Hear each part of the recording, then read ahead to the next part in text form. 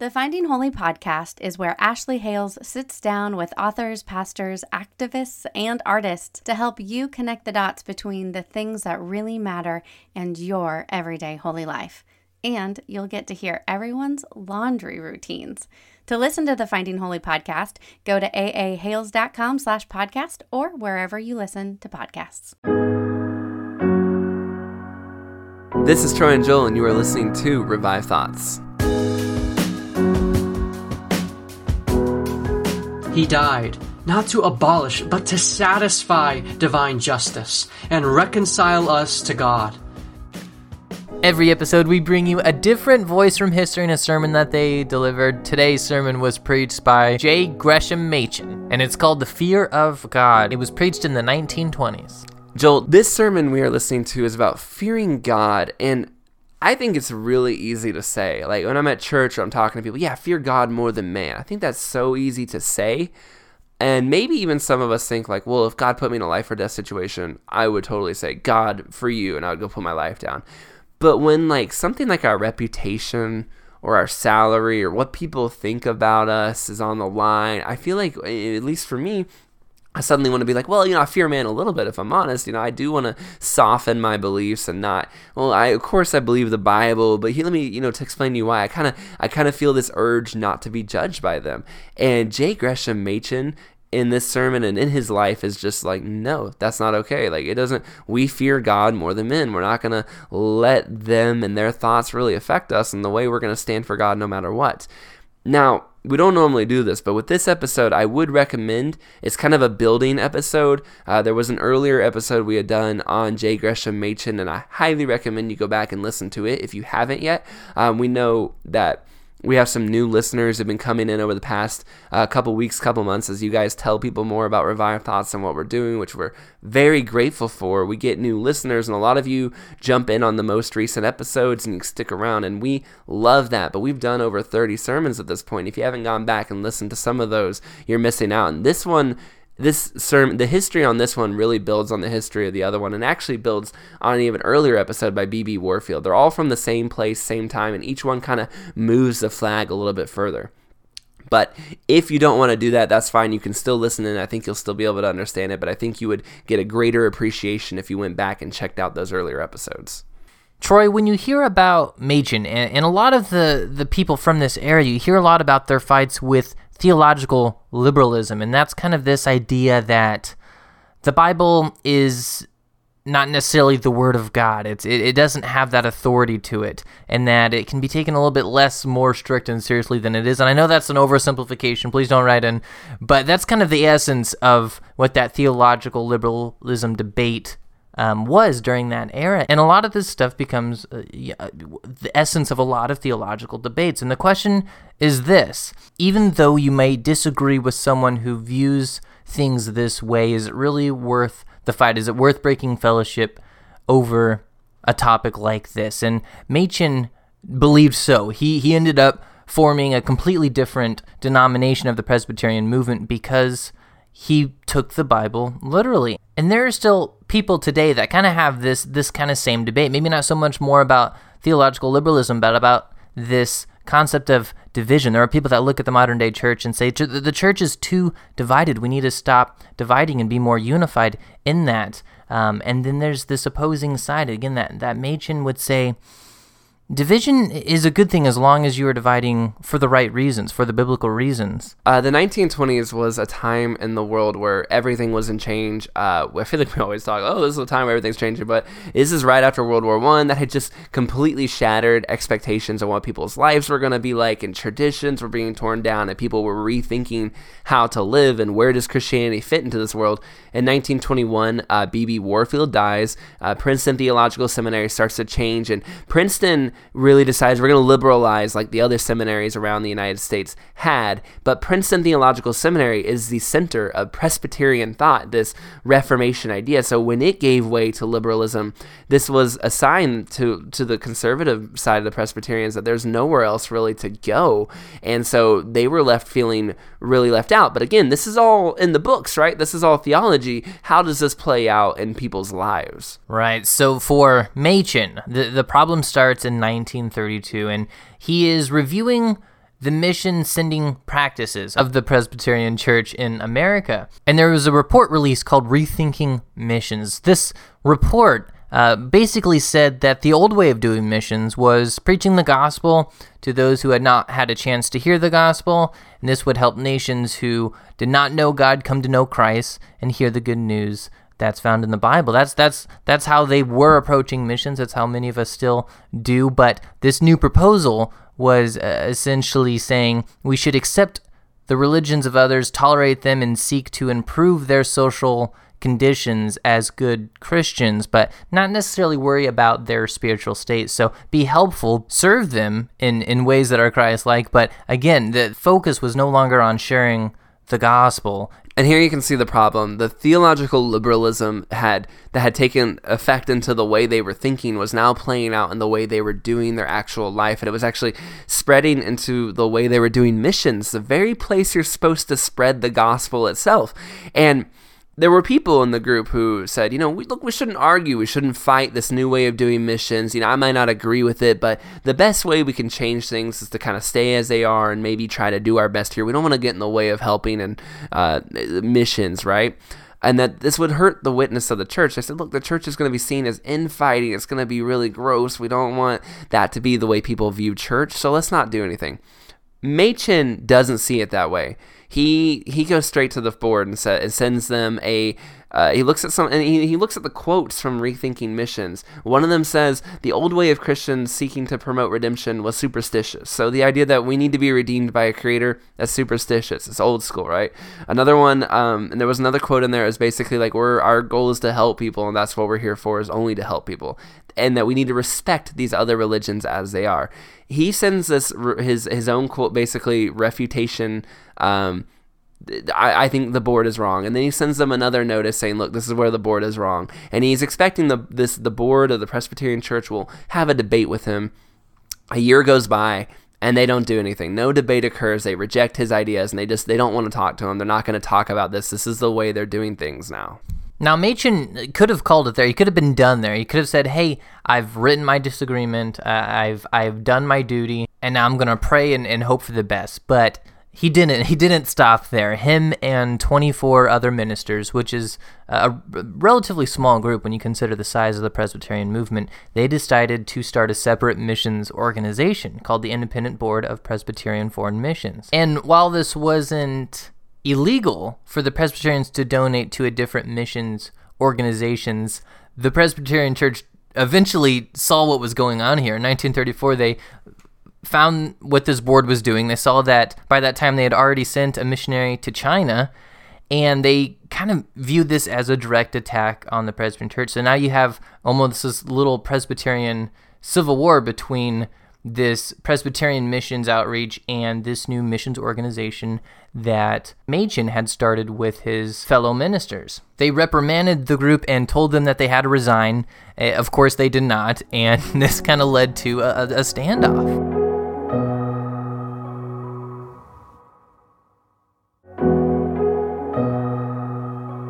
So it all goes down in 1935. Machen is brought before an ecclesiastical court. And we deal with church courts and stuff like that a lot on Revived Thoughts, but normally that happens in like the 1500s or 1600s when there were church courts. This one's really weird because it happens in the 1900s, and this kind of surprises the entire world. He gets to this court in New Jersey, and there are newspaper reporters. They're all waiting and taking pictures. Like, they're super excited. This is something that doesn't happen every day. And the thing that was really weird, though, and people didn't understand, is that to them, to the secular world, this argument made no sense to them. They were just like, okay, these people are arguing about how to do missions, and as a court, to them, it seemed ridiculous. But so, and they were using it to attack the church. Look, it's the Great Depression, and these Presbyterians are just over here about fighting about how to give out food. It was this big thing that people were making fun of Machen for, and they were attacking him and saying, like, look, you guys are making a big to-do about nothing. However, he stood against the court, and him and his group basically said, you're going to have to suspend us from ministry because we're not going to stop sending missionaries that actually preach the gospel when they go. And the court says, fine, you're suspended from ministry. Like, you're no longer allowed to preach and do anything under the Presbyterian name. We're not going to have any part with what you're doing. And I think it's important to stop and get perspective here. Machen was suspended from ministry for starting a mission board to send missionaries that were preaching the gospel, because the old missionary board had stopped doing this and was sending them over to do basically social work. This shows you how far the change in thinking had gone. You know, we talked about theological liberalism in the beginning, how this way of thinking changed how their actions were. Now they not only were not standing for the truth anymore when someone started preaching a different gospel. They were now actually actively fighting people like Machen who were trying to stand for the truth. They've completely switched sides, and that's what happens when your thinking becomes corrupted. You go from, I'm going to stand for the truth, to, I'm not going to fight for the truth if it's going to hurt someone's feelings, to, I'm actually going to fight against people who are fighting for the truth because I don't like what they're saying. It's going to hurt feelings, it's going to embarrass. Look at how the church is being made fun of. And yeah, in that moment, it wasn't a pretty moment for the church, but it was also not a pretty moment for the church because they were calling someone to ecclesiastical court. Like, it wasn't just Machen, it was the whole way they went about it. And I love Machen's approach to the church, the way of thinking about the church, that the church shouldn't just preach what is right, but this idea that it had to correct when it was wrong. And that's something that's so hard, even for modern day churches, to wrap their head around, is that the church is run by people, and people sometimes get things wrong, and we need to recognize when that happens and correct. Machen and several others withdrew from the Presbyterian Church of America and started what would eventually become the Orthodox Presbyterian Church, although Machen would die in 1937 before it was truly named. This specific portion of his life, and Machen's life, is so big. You can look at so many different aspects of it. We spent this episode primarily looking at this fight with changes in the church and the idea that how we think really does change how we act. It might not be right away, but it does play into what eventually comes out of how we conduct ourselves. In this sermon that we're about to listen to, Machen reminds us that we will be judged someday by God, and we have to be aware of that. We need to be fearing God and not the actions of men. Machen didn't fear men, and he was willing to do whatever it took to stand for the faith.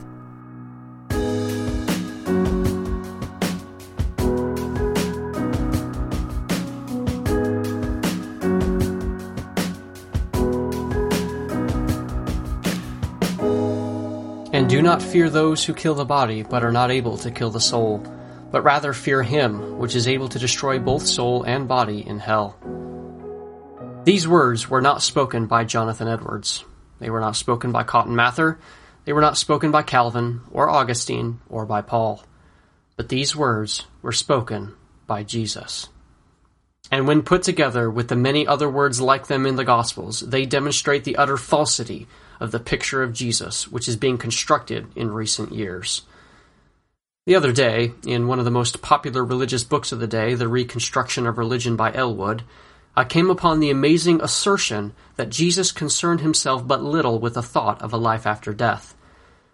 In the presence of such assertions, any student of history may well stand aghast.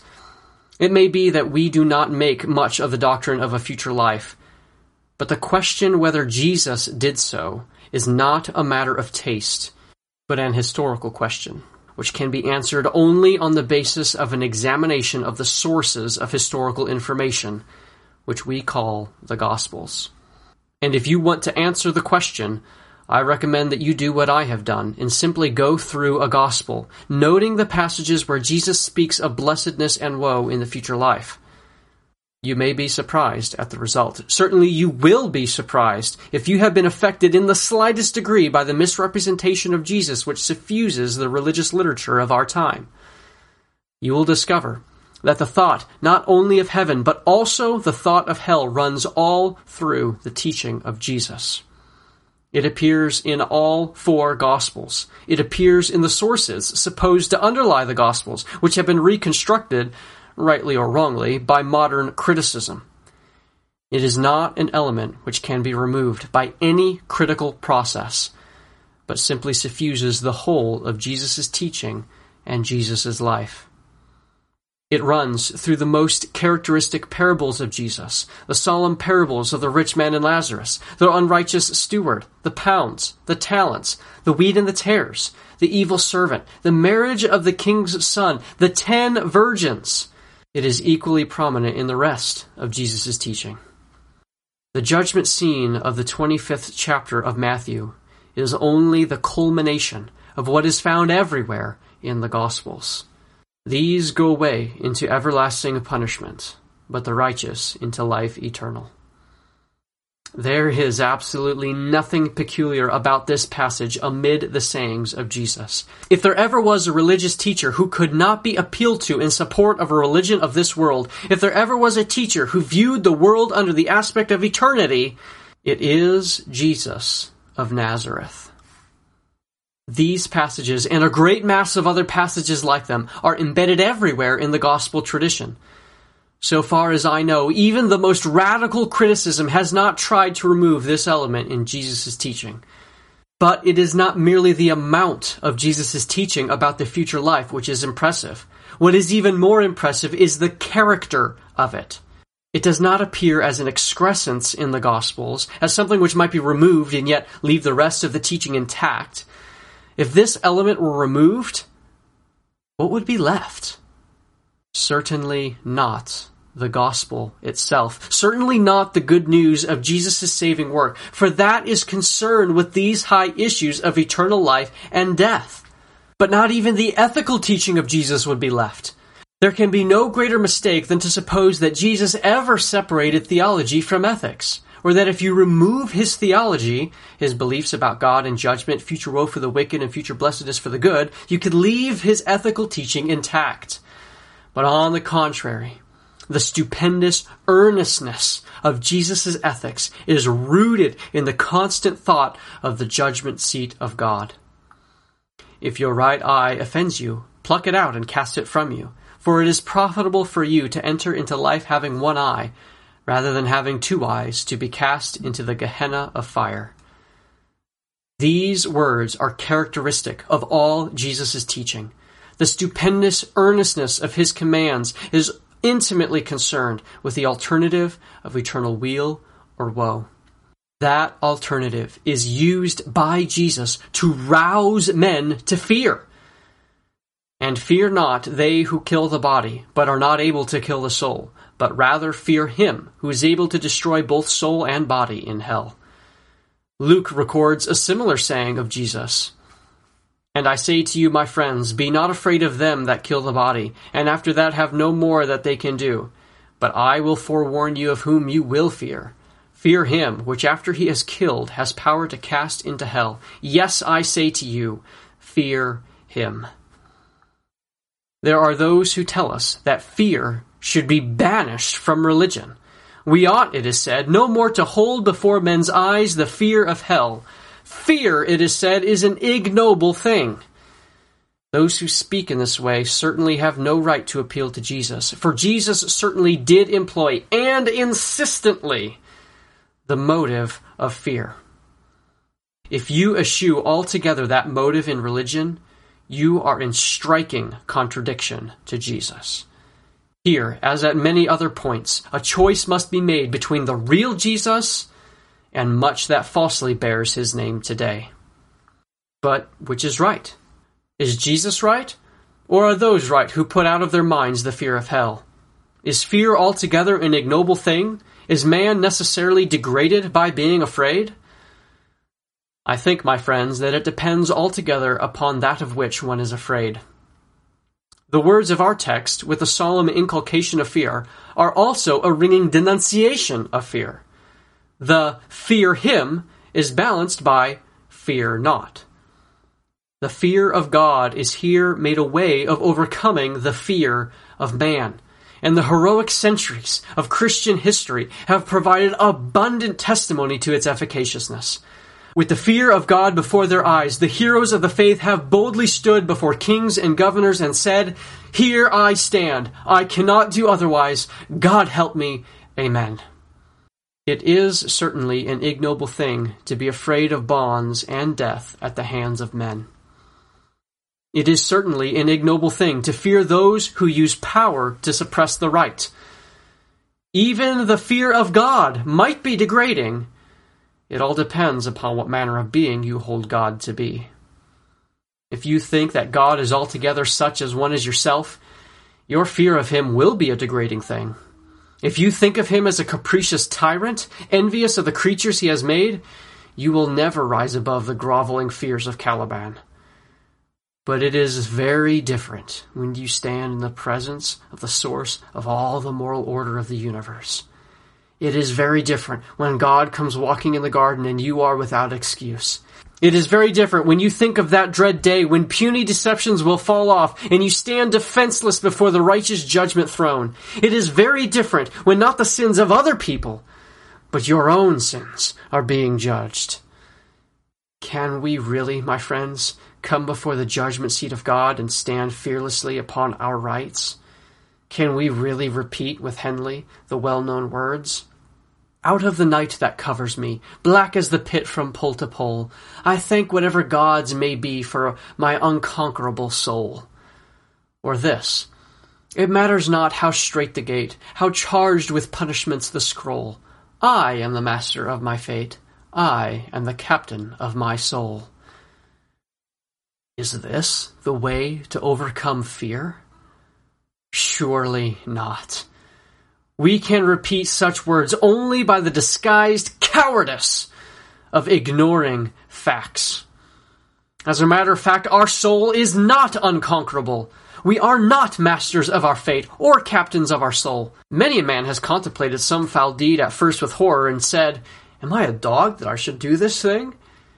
And then has come the easy descent into the pit, the gradual weakening of the moral fiber, so that what seemed horrible yesterday seems excusable today, until at last, at some sad hour, with the memory of one's horror of sin still in the mind, a man awakes to the realization that he is already wallowing in the mire. Such is the dreadful hardening that comes from sin. Even in this life, we are not masters of our fate. We are of ourselves certainly not captains of our bodies, and we are of ourselves, I fear, not even captains of our souls. It is pitiable cowardice to try to overcome fear by ignoring facts.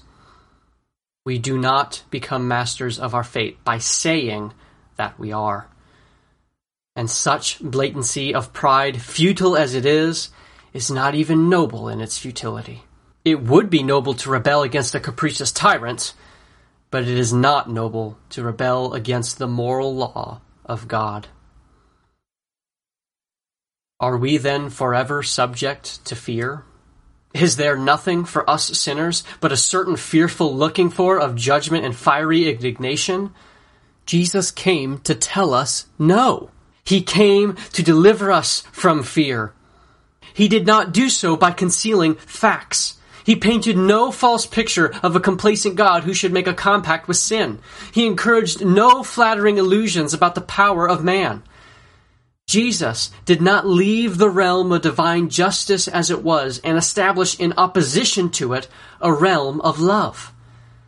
But he introduced unity into the world by his redeeming work. He died not to abolish, but to satisfy divine justice and reconcile us to God. In the days of his flesh, he pointed forward to that act. He invited the confidence of man by the promises of what was to come. In our days, we look back to what has already been done. Our joy is in salvation already attained. Our boasting is in the cross. Even the Christian must fear God, but it is another kind of fear. It is a fear rather of what might have been than of what is. It is a fear of what would have come were we not in Christ. Perfect love casts out fear. But if it be our love which casts out fear, our love is only a response to the loving act of God. Herein is love, not that we loved God, but that he loved us and sent his Son to be the propitiation for our sins. There is the culmination and the transformation of fear. Whosoever therefore will confess me before men, says Jesus, him will I confess also before my Father, which is in heaven.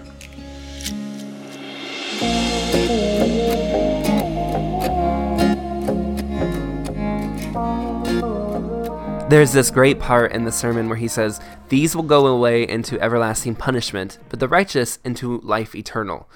And It doesn't really sound that different than a lot of the other things Jesus says, but it is different if you compare it to really any other teacher, preacher, famous philosopher, anything else. Like, most people, they're telling you, here's how you can get what you want right now. Here's how you can live a good life. Here's how you can be seen as moral. All these things are about right now. But Jesus, he is about eternity. He is about forever. He is about heaven, and he's about hell. And that is who Jesus is, and that's what he's worried about. He's worried about your soul now. Yes, he's also worried about your soul for all of eternity, more so than any other person that walked on earth. And all the other teachers do not get into that aspect of how your eternity is going to spend like Jesus does. I love that Machen highlights that that's really what makes Jesus Christ different. And I also think too that when you pair that with the fight that he's having over missions, that's the importance of missions. There are people out there who have never had the chance to hear the gospel, and that's why we have to go. We have to support people who go, and we have to be about doing missions in a way that honors God, because their souls are out there and they need that chance to hear the gospel, because eternity, not just how they live right now, but eternity is on the line.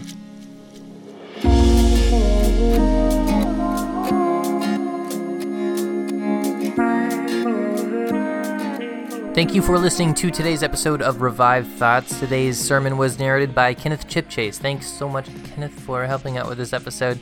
If you like today's episode, please visit our website at revivedthoughts.com. There you can find the transcript for this episode and all of our episodes. If you enjoyed this episode of Revived Thoughts, we always appreciate when you tell others about what we're doing. Shoot it in a text, a message, a friend. Just say, hey, have you heard Revived Thoughts? Those are great ways to tell others. If you wanted to go a step further and support the show financially, there are things Joel and I would like to do. We do lots of planning in the background, and we say, we'll do this, this, and this once we get a few dollars put away to do it. We can do this with the help of some support from Patreon. Go to patreon.com. We have really great benefits. You will get the Revived Thoughts bookmark, which we are seeing the printing presses come out. They look great. And you will get a little note from Joel and I on the back of that. That's for you personal. No one else is going to know what's on there unless you tell them. We also will give you access to special history episodes that we are making right now. We are cooking up one on the Salem witch trials that we cannot wait for you guys to see. It's going to be very different, very really in-depth in the history side of it. And we know some of you have told us that you enjoy that portion. If you like that portion of the show, it's going to be a lot of that.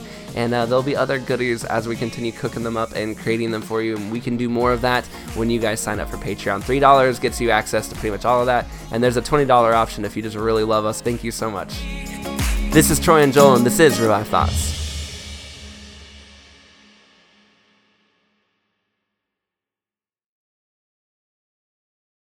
I hope you enjoyed that podcast, and if you did, I'd like to also invite you over to the Finding Holy podcast, where Ashley Hales sits down with authors, pastors, activists, and artists to help you connect the dots between things that really matter in issues of faith and your everyday holy life.